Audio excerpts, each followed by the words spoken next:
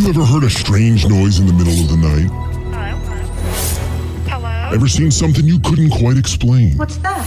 Ever been visited by a loved one in a dream? What are you? Psychic mediums Katie Manning and Michelle Lyons-Polito talk about it all. Welcome to the Psychic on the Scene podcast. Hey everybody, welcome back to another exciting episode of Psychic on the Scene. And with me, as always, our producer and wonderful friend, D. Scott. Hi. And also with me, my dear friend and psychic medium, Michelle Lyons-Polito. Hey everyone. Michelle, by the way, somebody just said that they saw you the other day and they were like so excited that they met you out. Oh my God. It must have been at a psychic fair. They had to message me and let me know. And we have an old friend and somebody, it's been a minute since we have spoken. But tonight was a request that Michelle and I have gotten quite often about animal communication. Mm-hmm. And I'm going to turn it over to Michelle to introduce our amazing friend and guest. We are so excited to have Leiah Bowden here with us tonight. We've known her for many years. She does beautiful spirit portraits. Is that? I call them soul journey energy portraits, but they are definitely portraits of a person's spirit. Oh my goodness. And that's the first time I think I ever connected with Leiah. And I have the one she did for me still here in the spot of honor in my house. And we were chatting, Carol Chick Owens, and I don't know, we were back and forth a little bit. And it came up that you do work with animal communication. So that's what we asked you to be on to talk about today, because we have so many questions that people send in asking about connecting with their dearly departed animals and also trying to communicate with the animals that we have in our homes with us now. Right. So, Leiah, how did you get started with, or did you always have the ability to communicate with animals? I don't know if I always had it, but I didn't start doing it until, I think it was somewhere in the early 2000s or the late 1990s. I remember I had a dog who had some problems. I didn't know what to do for her. So I actually looked up animal communicators. I found a wonderful woman named Nedda, Nedda Wittels, who still is an animal communicator. And over the phone, she read my dog through me. And I learned, look at this. This is possible. And so I actually began doing animal communication as an offshoot of work that I did when my son went to college. I have one child, one wonderful child. He's now 46. When he went off to college, I remember going into his room and sitting on his bed and crying, as I know other women have done before me. And I thought, oh my God, he's not dead. He's only in Delhi, which for people who are not from upstate New York is pronounced Delhi. And there's a college in Delhi, New York. So I sat there and I thought immediately, I need horses. That I knew it. I needed horses. Oh. Well, it happened that I knew a guy who had a stable not far from where I lived, out on Maple Avenue in Glenville. And Paul. And I called him up and I told him what was happening. And he said, well, okay, I could use your help feeding in the morning and in the evening. Ooh. Okay. So every morning and every evening at 7 a.m., 7 p.m., I went out to these horses and I fed them. And while I fed them, I hugged them. Mm-hmm. And that hugging those huge bodies was so healing. And so I did that for a while. And then I met someone else who had horses. I went to her stable out in Charlton. It's no longer a stable. And I was grooming and I wasn't feeding, but I was grooming. Mm-hmm. Okay. And one day I happened to notice in the tack room, there was a book on tape. And the book on tape was titled something like How to Communicate with Animals. And I so regret that I didn't write down the name of the author because I've forgotten who it is. I've asked Penelope Smith, the best known animal communicator probably in the world. I've asked a number of other people. Nope, they didn't write it. I don't know who it was, but I looked at this book. And because I was a lifelong meditator and I was already experienced in connecting with the divine and in expanding my sensory reality out on all sides of me, I knew how to do these easy 5 steps. So I did the 5 steps, and the next day I went into her stable and I was grooming. And I was grooming a horse. There were 2 horses who were pregnant. Oh. They were named Allie and Springer, and they were attached at the hip. And as I was grooming, Allie Springer? She was the younger. This was her first pregnancy. I was grooming her, and I said, like I always did to her, "Oh, Springer, your baby is growing. She's going to be so beautiful." And I did what the tape had recommended. I listened. And what I heard in my head was this: I don't want this baby. And it was a real voice. It was just like one of you said to me about your pregnancy. I don't want this baby. There was no difference between what I would have heard from a person and what I heard from this. Right. Not a language barrier. Right. No I language understand. barrier. Right. And I understood I had to respond as I would to a person. I said, "Oh my God, I'm so sorry. Why?" And she said, "Allie told me it's not good." So I said, "Well, I'm so sorry." And I said other nice things to her. I finished grooming her, went back, got Allie out, put her in the cross ties, started grooming her. And I said, "Allie, Springer tells me that you told her that having a baby isn't good. Why is that?" And she said, "Because they leave you." Oh. Because these were breeder mares. Right. They were bred to have foals who would then be. I told the owner of the horse's owner, and she was devastated because this was, I don't know if it was all she did as a living, but it was certainly, part of what she did as a living. So I left it with her. But those were my first 2 animal communication histories. Incredible. Which you'll never forget. You'll never ever forget. Never. Because it's one of those things. It's like so profound. It's literally like kind of like what you're saying, the auditory of it. It's so clear that you're almost in disbelief that the voice or the information when it comes in like that is so clear. Again, it's there's no question. You said something. You said, "I learned the 5 steps." What were the suggested 5 steps? I'll tell you what they are. Here's what you do. Number 1, you picture the word hello inside your head. Now, picture it as if it were a printed word. The font, whether it's one with serifs or no serifs, is it big and black, or is it red, or is it curly Q and purple? You picture that word hello in your head. Now, meanwhile, you're with your animal, either right next to you or, sort of like right next to you. So you picture the word hello. Then you picture the word hello on your forehead. Again, specific. You can see it and you can feel it. Then you picture the word hello on the tip of your nose. Then you picture hello on your shoulder. Then you picture it on your elbow. And then on your hand. And then you put your hand on your animal and you see the word hello move right onto your animal, whether it's the shoulder or the head or the flank, wherever. Now, here's the tricky part. Have you ever played Trivial Pursuit? All right. You know that with Trivial Pursuit, the first thing that comes into your mind is the answer. Because if you go, "Oh, that couldn't possibly be it." That's always it. It's the first thing that you're aware of, whether it's a song, a memory, a word, a feeling, an itch, that's the response of the animal. And you take it from there.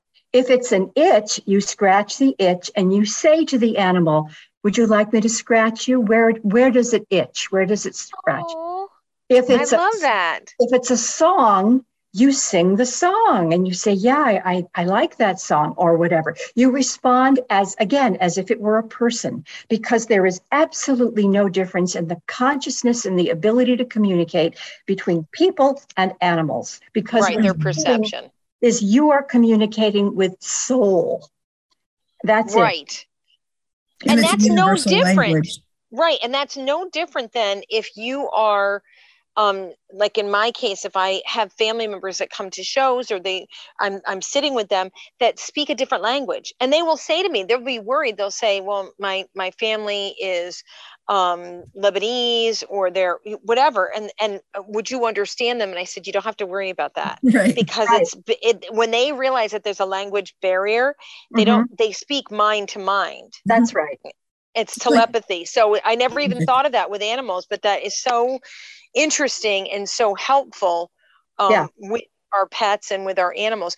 And years ago, I think it's fascinating that because I always think of you as being very shamanic. You're much more evolved than the average Joe, and you did it way before anybody else was doing this, my friend.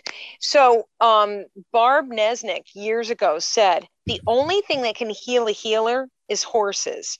Those big animals take that stress from us, and without any kind of like worry or anything, they just take it away from us. They're one of the only things that people that are empaths and healers can like put their hands on and really feel like, okay, I'm grounded again.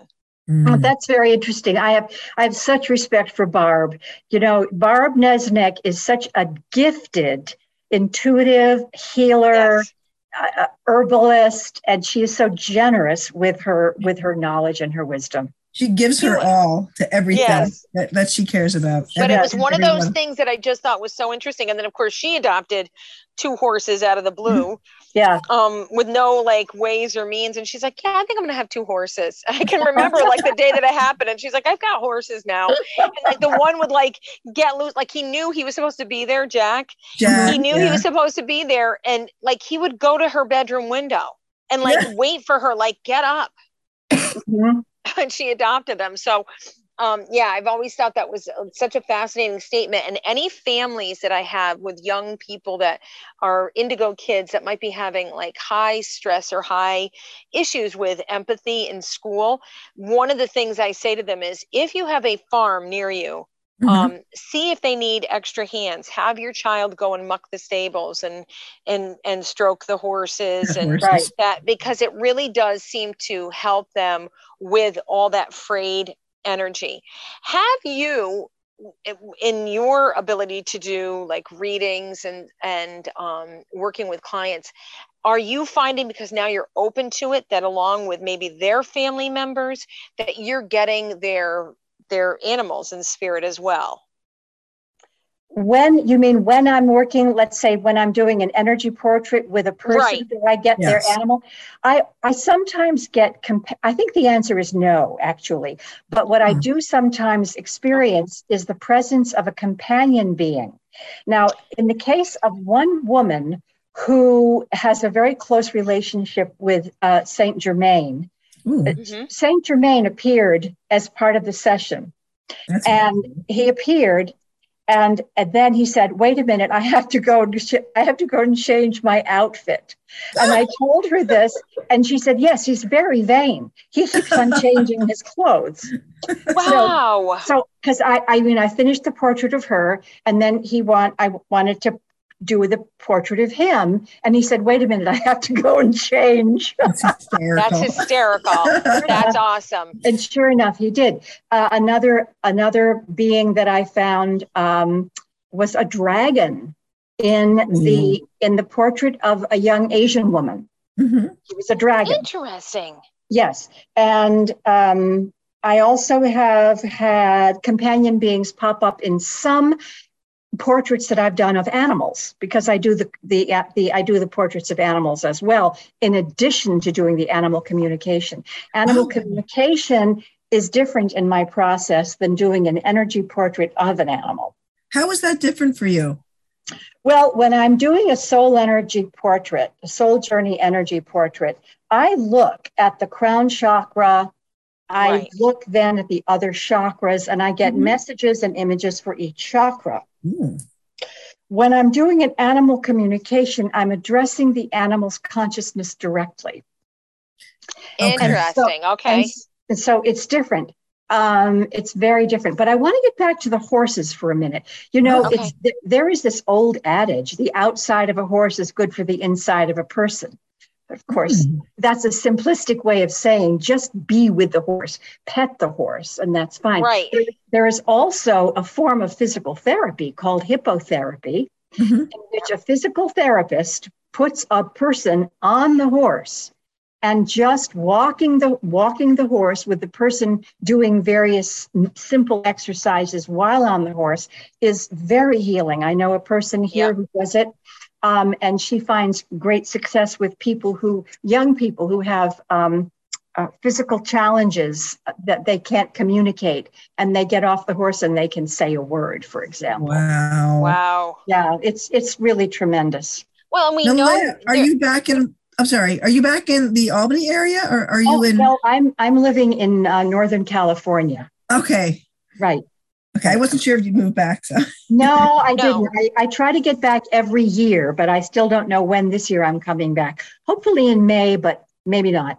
Okay. Thanks. What I was starting to say was, with your energy work, how far back does that go for you with the energy portraits? Which to me, you are like the like basically like the person that really has brought that to the forefront for so many people. And it was watching you work and do those energy portraits has been absolutely amazing, really life-changing in so many ways, watching you and listening to you. It's so involved. When you used to come in and do it for the students in my class, everybody loved it. And it was always so fascinating to see what you got, because there were things that you got that were maybe something that somebody never shared before or never claimed, and because you're just seeing it like in their portrait, that it was really, you could see like they owned it finally.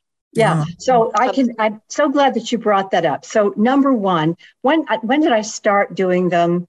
I think I started doing them in 1998.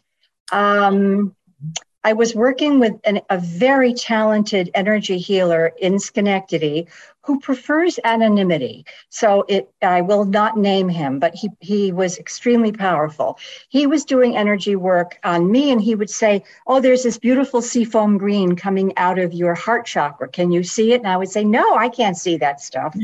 Well, one day he had been having some heart problems, and he knew that I had just bought 4 pastel sticks, that is the water-based chalk that are called pastels, and 4 or 5 pieces of pastel paper, because every time I went to Arlene's to get anything, I would look at these pieces of paper and think, oh, I have to do something with them. So he said, next week, I want you to look at my energy field and paint what you see. I said, I don't do that, but okay. So I think it was 1998. So I after he worked on me, which he had been doing for several years at this point, we went into the dining room. I turned the lights down so that I wouldn't be distracted by actual 3D reality.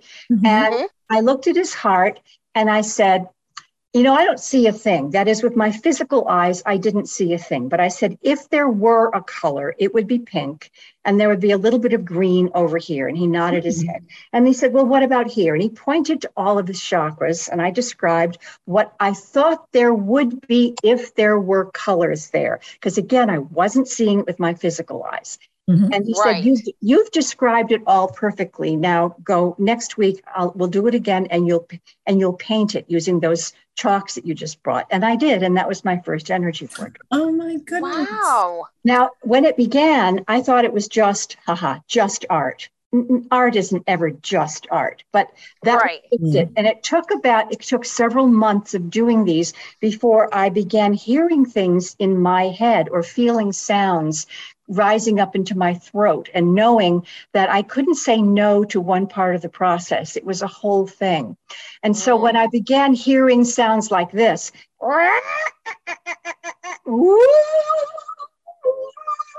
I had to do it. And I thought, oh, people are going to freak out. But no one had freaked out. So, no, right. So the one time you did it in our class, you were chanting, and it was so methodical. I don't know if Michelle was there for that class, and it was so methodical that it was like, right, it was mesmerizing. Like, it wasn't off-putting at all. And in fact, it kind of, the only way I can say it is like, it made sense for who you were working on or what you were doing.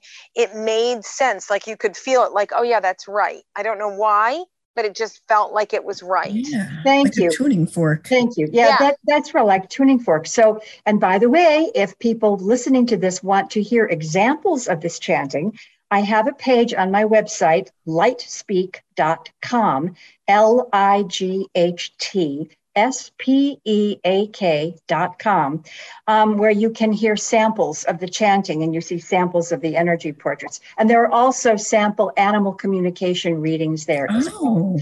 So wonderful. Yeah. And we'll make sure that Dee links that so that people can see that and reach out to you.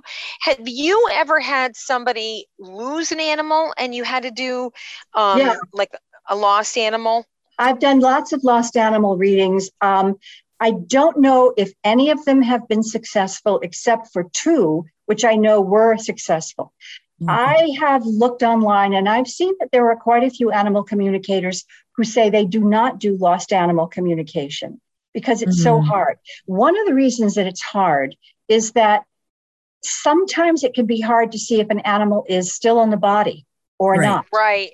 Now, when a cat particularly, when a cat has just died, I find it pretty common that what I experience is I go into this space and like the light is amber and it looks like a big amber cave with a lot of cats just hanging out there. I think it's like bardo, or I'm not Catholic. There's a term for the space between purgatory. Purgatory. But it's not a bad place. There's no pain. It's a waiting room. And they're waiting for the process of their soul to bring them to their next job or their next phase.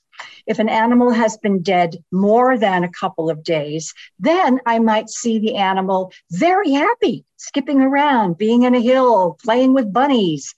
Now, if someone has lost their animal and I see this happy scene, I don't know whether it means the animal is simply off playing somewhere and having a good time or not. Now, sometimes the lost animals have said to me, I need to be by myself for a while. I will come back when I'm ready. Yeah. But recently I did a reading for a guy who'd lost an animal. I think it was a dog. And I described what I saw. I said, if you could tell me the address that you live in, and you think the animal is somewhere around, then I bring up Google Maps, Google Earth, and I look at it and I pinpoint exactly where I'm getting the sense that the animal is now sitting. And then I open up Google Maps and I'll say, oh, I see there's a red barn, there's a white roof. But sometimes if I'm talking to the animal is alive, the animal is somehow trapped. The animal can't see what's above. The animal is showing me something that's at eye level. And I also explain that to people. So it's very iffy to find a lost animal. There are some people who specialize in lost animal. I know we don't have many that were in the Northeast. No, because we would get asked about that all the time. But I'm sure probably south or even like where you are in California, that there's probably more of that, or maybe it's more accepted. I will tell you a little trick or a little thing I do because I obviously work with people. Yeah. Years ago, my mother gave me a book, and the book was called Psychic Detective. And the author was Noreen Rainier. And she was like, I don't even know if she's still alive, but she was very well known for working on cases. And what she discovered was when she was working on things that were missing person or like murder cases, she could say to her higher self, take me up 10 feet. Take me up from where that body is, or that being is.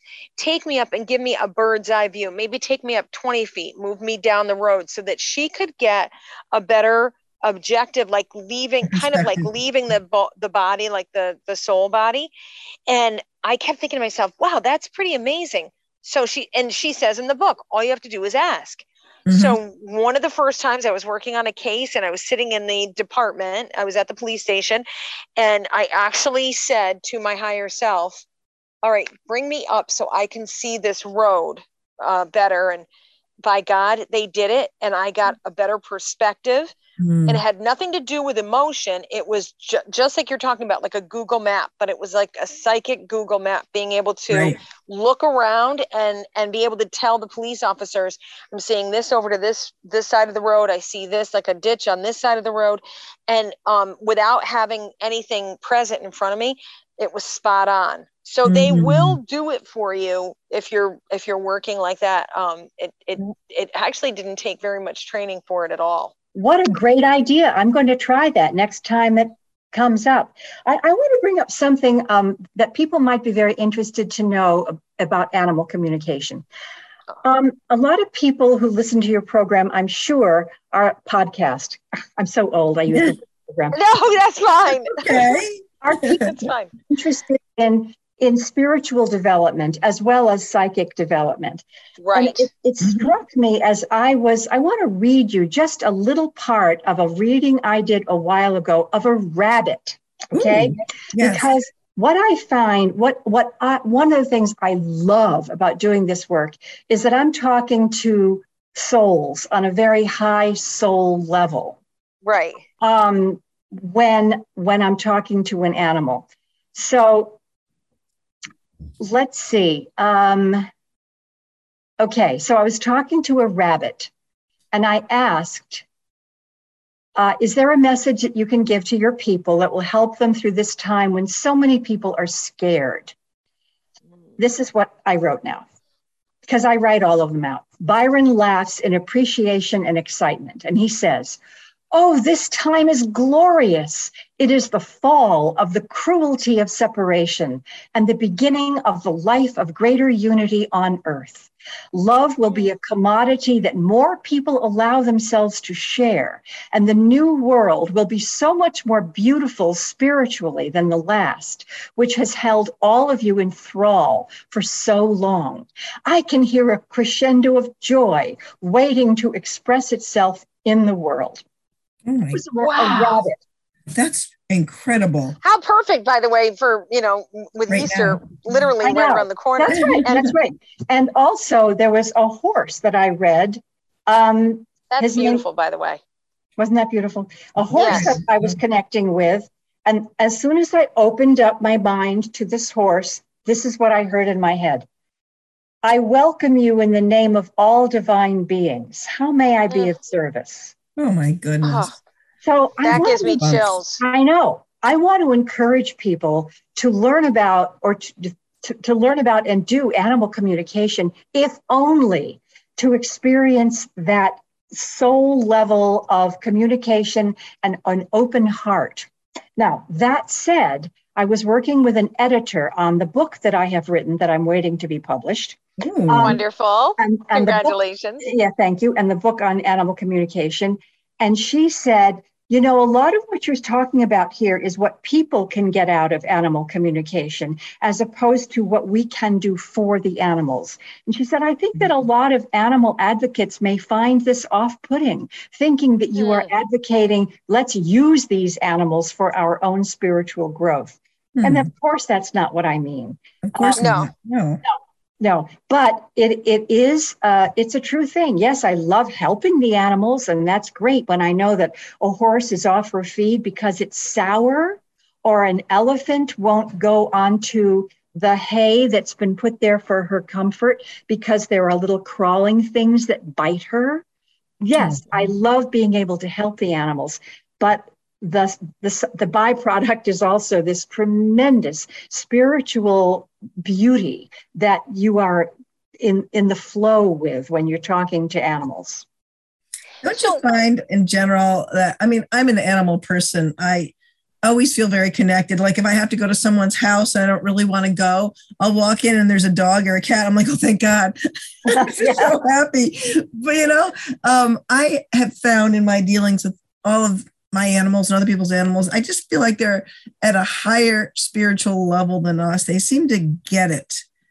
And they're so self-sacrificing. What I've experienced along those lines is this. It finally came to me. Human beings are capable of great elevated thoughts and spiritual actions, but human beings come with a package that has an ego, and the ego's job is to protect us at all costs. And so what we find ourselves doing sometimes is lying to save face, or pretending in other ways that we may not think of as lying, pretending. Animals are incapable of pretense. Right. What you see is what you get. So, a dog will defecate on your bed if it's the only way he can get you to take him out for a walk, to let you know that he's not happy that you left him alone for 8 hours. Sarah, my daughter Sarah, who's very connected to animals, she was watching her stepbrother's dog, and she said every time I left the house, Sadie would leave her a revenge shit. Yeah. And she said the second I'd leave, she goes, I know that dog was mad that I was leaving the house, and boom, there it was every single time. So I never heard it called that, and Sarah, and of course Sarah spent enough time with the dog, but yeah, she'd say the dog left me a revenge crap. I have a question.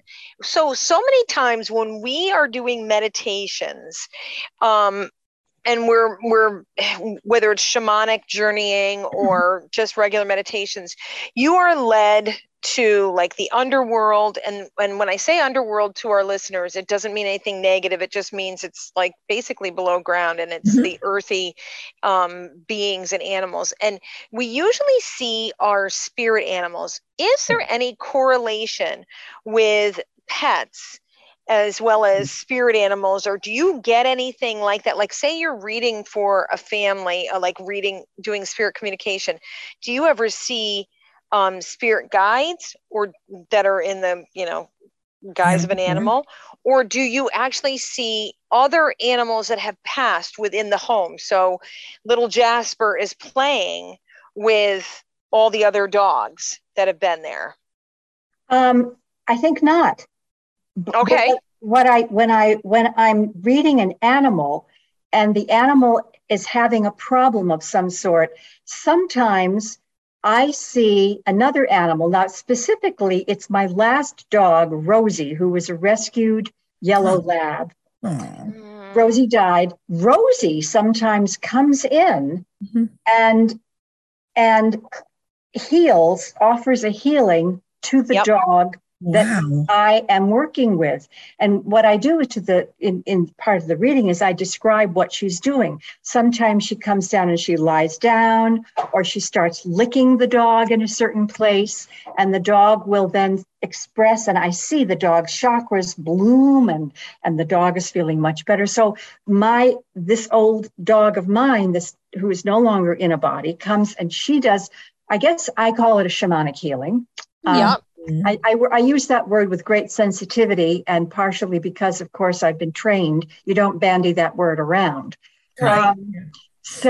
And I've also experienced it with cats, where one cat will, not necessarily one of my own cats, but where a cat will come. Often the archetype cat will appear and simply explain to me what's going on with my client cat.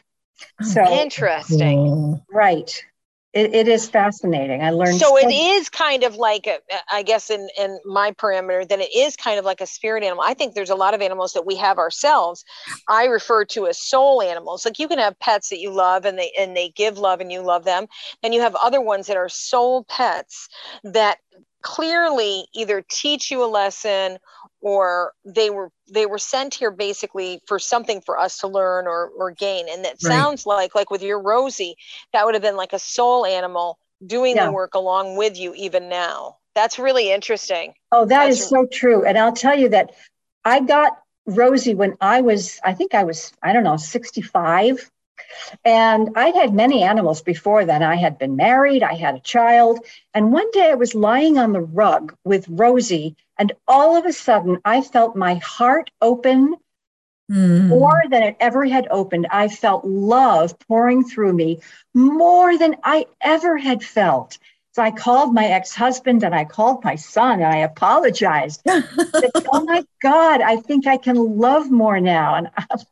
And we love people as much as we can, but animals are also there to expand our sense of the wonder of love and light in the world.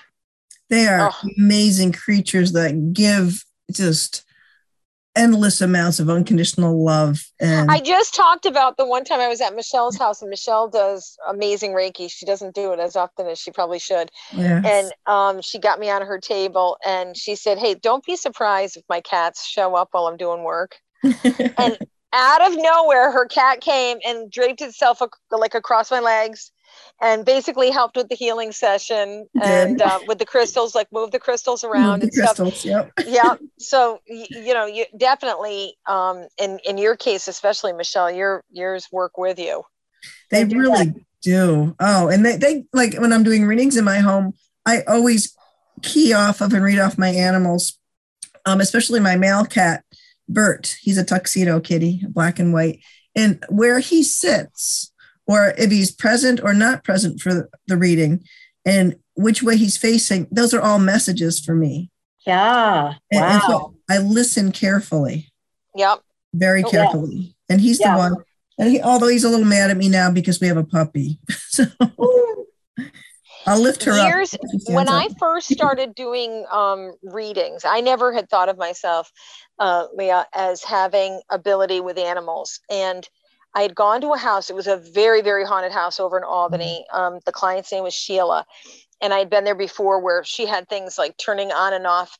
But whenever I'd go to readings, back when I first started, I would bring my rosary. And I basically had done it because it was like a sense of like focus and protection for myself. So I would take out my rosary as I was getting ready and I'd put it on like the couch between myself and the client.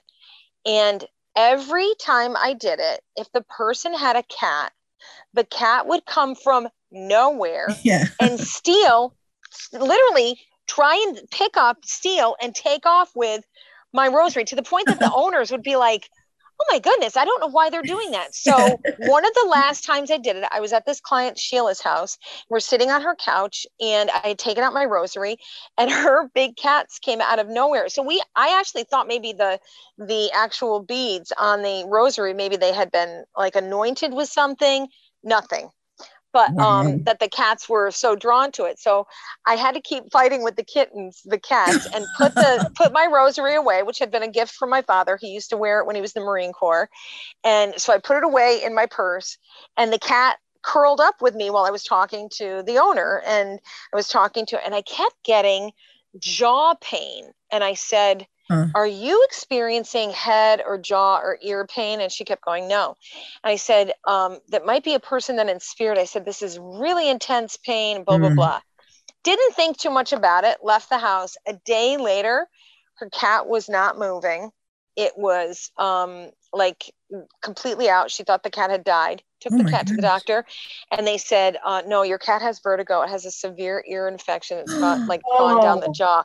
So I'm sitting there petting the cat, not thinking I'm reading this animal, but I was actually experiencing the same physical pain. Wow. She said, I have you on tape saying I'm feeling this in my ear down. She said, that's what was the matter with the cat. And she so basically had come and was trying to tell me. So it made me more aware when I was getting things like that, like, don't be so like egocentric that it's just going to be human energy that you're reading. It's probably some of these other beings that are just as strong in the house or the family. That's right. And speaking of cats, I want to say something else that I thought was fascinating. Years ago, I went to a talk by, oh my God, I'm forgetting her name, famous New Age writer. She founded Bear and Company Publishing. Okay, I can't remember, but she wrote books on the dimensions. And she said, cats live in the 5th dimension. Mm. Okay, so that's factoid number 1. Then I'm doing readings on cats, and I did a reading of a friend's cat, and the cat said that she was having trouble navigating through the space in which the cat lived because there were things blocking her path. So we can look at a floor, and let's say there's a piece of a toy over there and something over there and something over there, but we don't have a problem. We just walk around them. But if the toy is, or something, a box, is in the cat's pathway, the cat can't walk around it.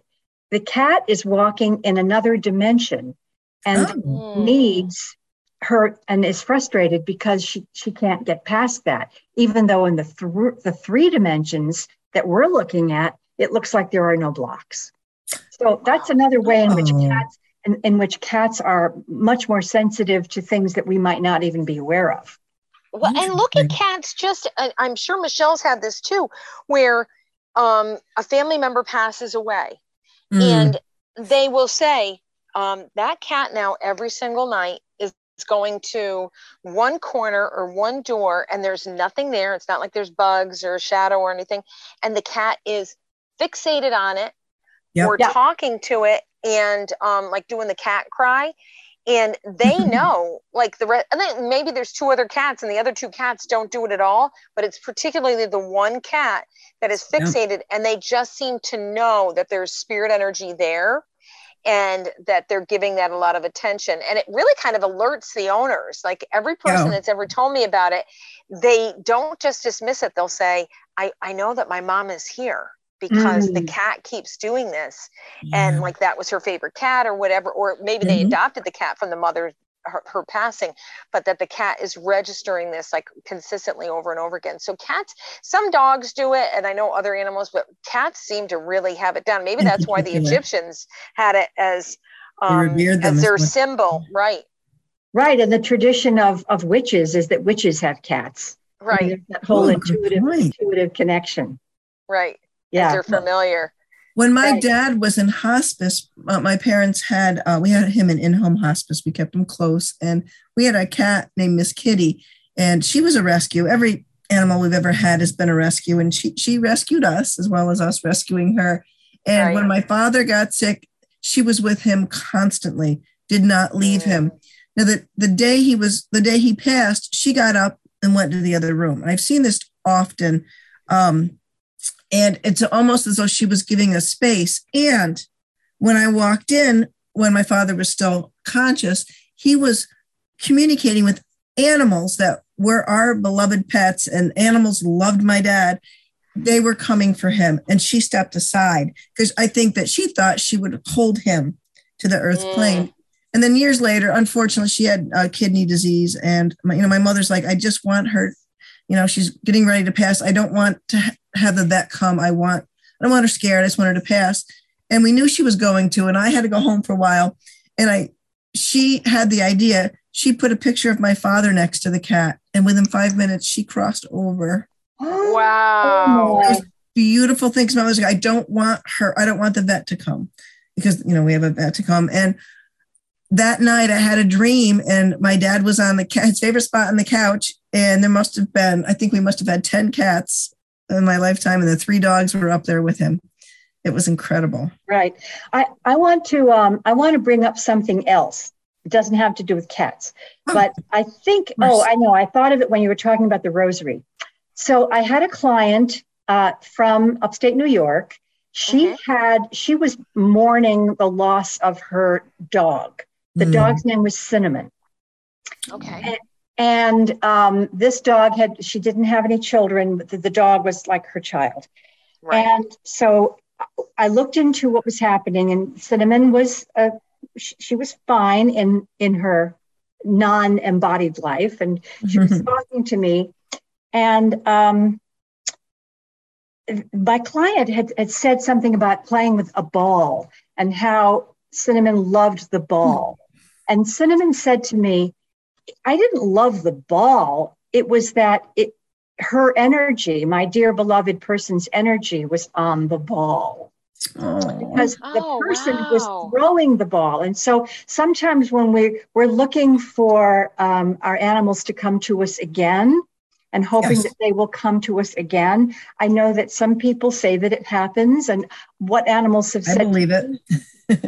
is that, well, I might try, but it might be that my whole soul purpose is a little different this time. And so I might not be I won't have the memories that I had. But to think about the objects that you share with your animals, that if they seem to love a particular thing, it might be the thing, but it could also be that your energy is on it. Right. Yeah. Yep. So That's actually really fascinating, because I do think that we get, just like with kids, but our pets train us.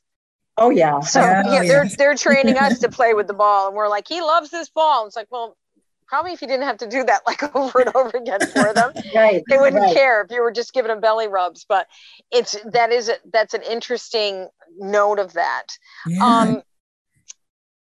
Do you have a lot of clients that have you come back for their other animals to make sure like it's okay in the household? Oh yeah. Okay. Oh yeah. I have clients who ask me to connect with the surviving animals when one animal has passed. And so I've got to think that that's really important. How is that, how are they doing? And sometimes they ask me if, let's say, a dog named Spot has died, and prior to that, a dog named Peggy had died. They'll say, could you ask Spot if he's in contact with Peggy? And I have to say that usually the answer is, once we have ascended to our present reality, the soul configuration of energy and attention shifts. And so the discrete personality we knew as Peggy and the discrete personality we knew as Spot are not there anymore. They have their absorbing into the one, reconfiguring so that they can come back on their spiritual journeys. And people never get back to me and say, oh, I'm so sad, or I'm so frustrated that's not the case. But that has been the case with me, that they don't have. And sometimes the animals who are still here will say, I really miss the energy. The smell is different. The sound that I'm hearing is different. Because the animals experience a much broader range of sensory input than we do. There's an animal who I was just reading the other day who was disturbed because another cat in the household had gone walkabout. And when he came back, she said, he's different. He's totally different. I don't like this presence. I don't like it at all. And so the two cats had a conversation and in the session. And the one cat said, I could change to go back to what I was from my dear sister. They were actually siblings, but that would cancel the whole reason that I went on the walk. That would negate the changes that I wanted to see in myself. Oh, wow. And so that was an interesting thing to navigate, that they do miss each other. They notice what's different about the smell in the house. And of course, when there is strife or any kind of anxiety among the humans in a house, the animals experience not just loud voices, but they experience the jagged energy. They experience the scent. The lights are different. Everything is different for them. Listen, it's no different than the ones that are therapy animals that know when somebody's going to have a seizure, or they're working like to help with, veterans that have PTSD or sugar. They sense it. They know, probably on a higher level, what their job is. Years ago, I went to do a group reading in Glenville. And I tell this story because, not that I would say I'm an ego-based person, but I just never thought that I would have anything to do with connection to animals. Like, I just didn't think that was going to be my thing. So when people would get into that with me, I'd be like, yeah, that's not my thing. I see dead people. That's not my thing. So I go to this house, and beautiful, beautiful home. And it was very solemn. within the home. Not to say that a lot of times I don't go to readings and it's very solemn, but I got to the last reading and it was the owner of the home. And she said, I just want to know, and I'm going to use this name because I can't remember the animal's name, but like, I just want to know if Ruby is okay. And I was like, Ruby? And she said, if you had been here a day ago, the entire house was set up like an animal hospital and Ruby died last night.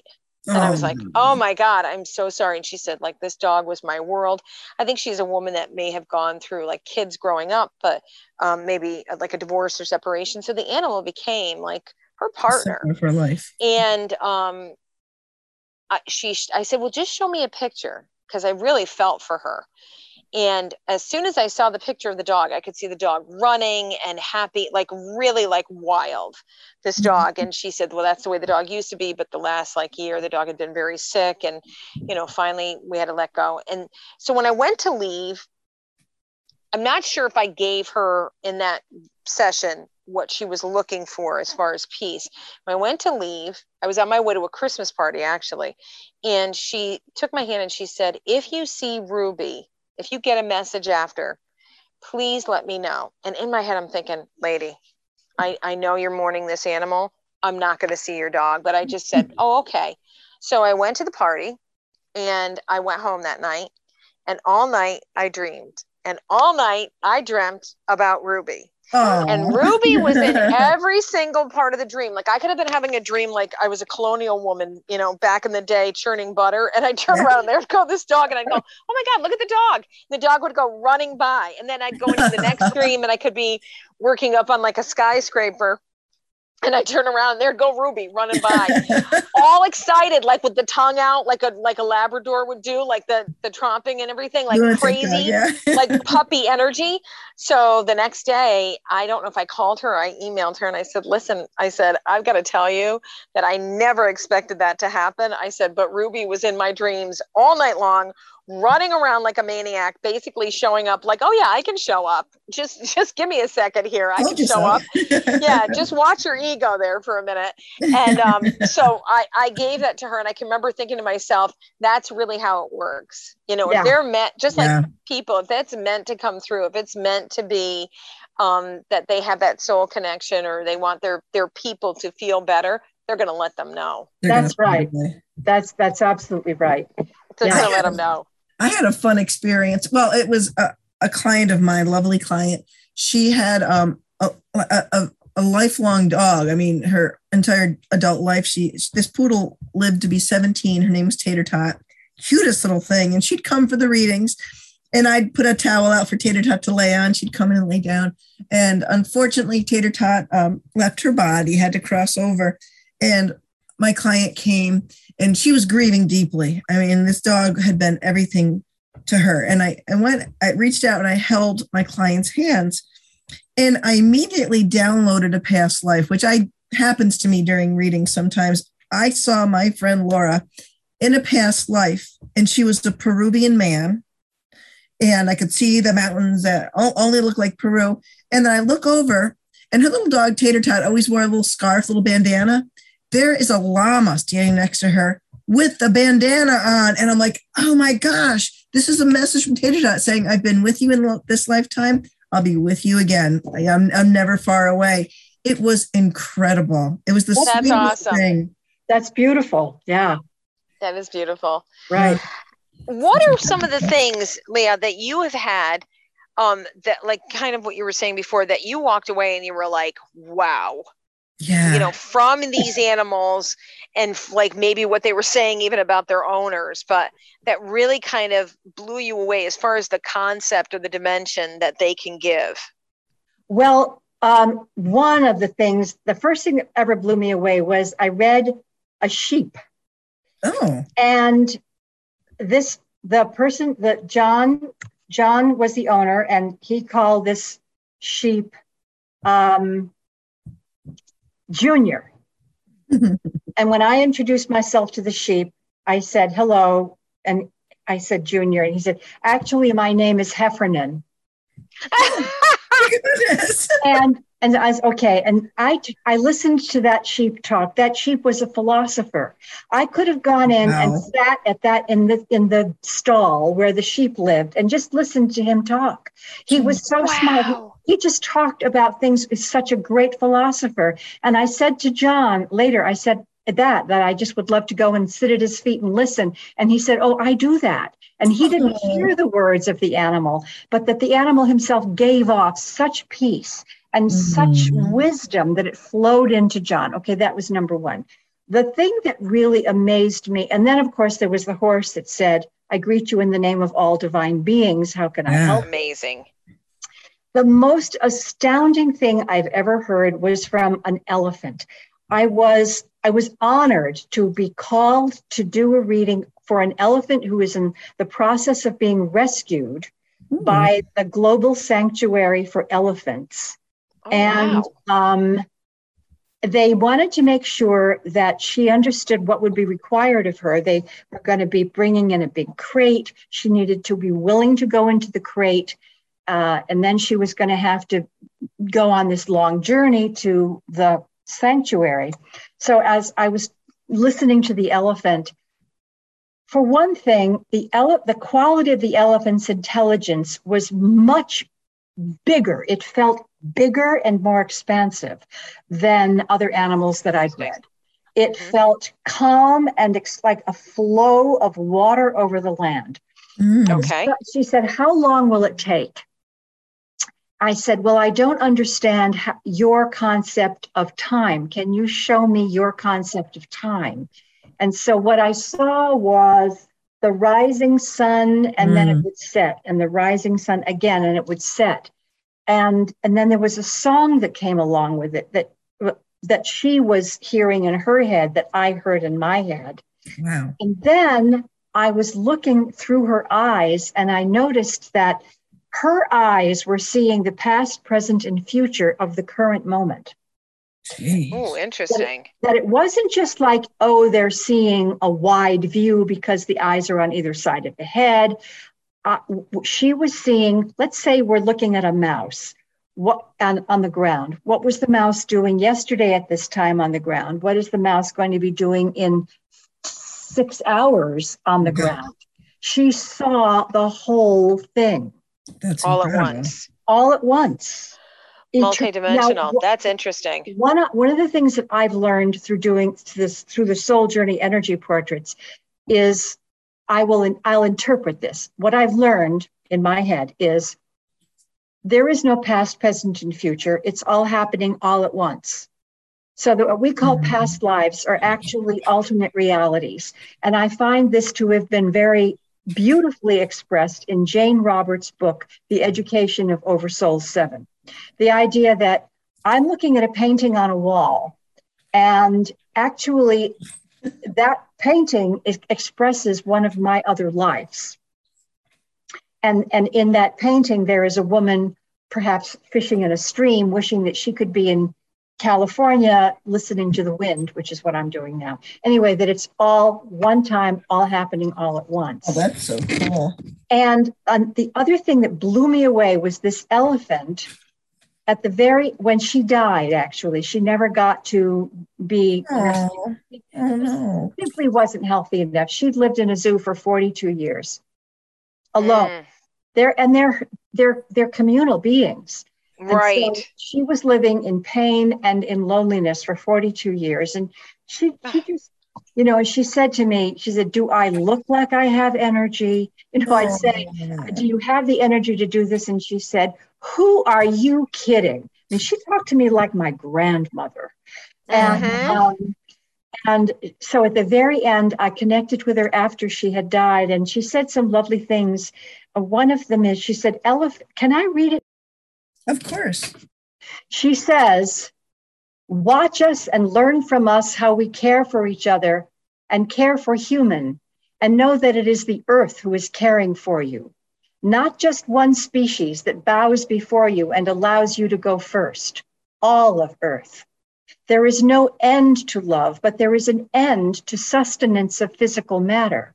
And so while elephant and others will continue to bow and allow human to go first, When the body has been sufficiently depleted by lack of proper nutrients for the soul and the body, the individuated being must close down. I had to close down, even though I was heartbroken to be so close to the home I had looked forward to. I hope you all can believe me when I tell you that nurturing the soul of all beings, including Earth Gaia, will replenish the physical matter that human has stripped away. Do not hesitate to begin at this moment to open yourself to your lives completely.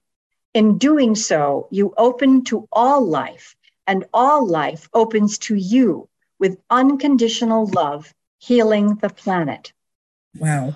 So what That's beautiful. Said was, we look at what has happened because of climate change. We look at the deforestation that has happened. We look at the problems. This elephant is saying, just begin to love each other and care for each other. Open your hearts completely and you will heal the planet. Oh my goodness. That's beautiful. That's so amazing. Powerful. That is amazing. Leiah, if our clients want to get a hold of you, you had said your website before. Let us tell them how they can reach out to you, whether it's for spirit communication or for your energy portraits. Lovely. The best way to contact me is my email address, and I'm going to give it to you right now. Okay. Okay. Lightspeak, LIGHTSPEAK @gmail.com.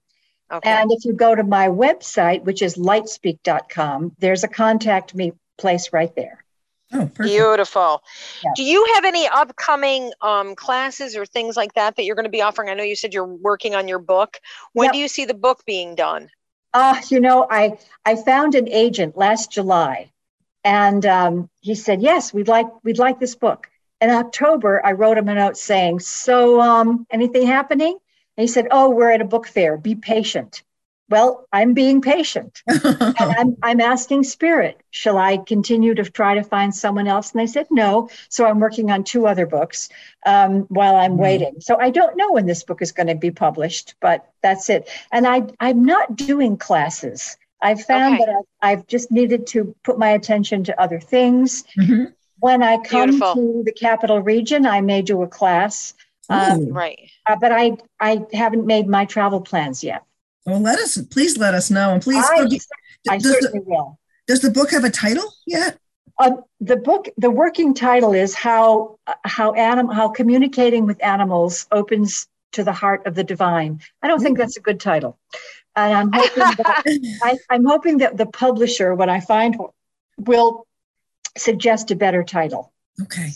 Yeah. Well, we'll be looking for it regardless. We are going to be looking for that. And I am so thrilled and happy that we got a chance to connect with you, especially on this topic, because so many of our clients have asked about it. And I'm sure our listeners will give us a lot of great feedback. So thank you so much for your time and your talent and years of friendship. I'm just delighted that you reached out to me to do this. I'm thrilled. It was great to see you both. Aww. I miss you in the real physical. Miss you. I know. I miss you too. Then we need you to come back and do some energy portrait stuff too. I certainly will. I'll let you know when I do. Thanks so much. All right. Thank you so much. Mwah. And thank you, Michelle, as always, for being my wonderful co-host and friend. And thank you, Scott, for also being my wonderful producer and friend and co-host. You're welcome. And thank you to all of our listeners for sharing, subscribing, liking, and sending us suggestions. Please keep writing to us and stopping us out in the public and saying, love the show and make sure you do this. So it's a lot of fun connecting with people that are listening to our shows or binge listening to the shows. So thank you all out there. Couldn't do this without you, for sure. And thank you again, Leiah. And I can't wait to talk to you again. My pleasure. If I could talk to the animals, just imagine it, chatting with a chimp and chimpanzee. Imagine talking to a tiger, chatting with a cheetah. What a neat achievement it would be if we could talk to the animals, learn all their languages, maybe take an animal degree. I'd study elephant and eagle, buffalo and beagle, alligator, guinea pig and flea. I would converse in polar bear and python, and and I would curse in fluent kangaroo. If people ask me, can you speak rhinoceros? I'd say, of course, can't you? If I conferred with our furry friends, man to animal, think of the amazing repartee.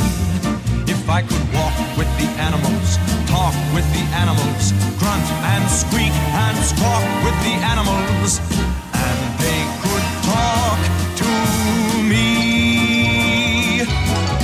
If I consulted with quadrupeds,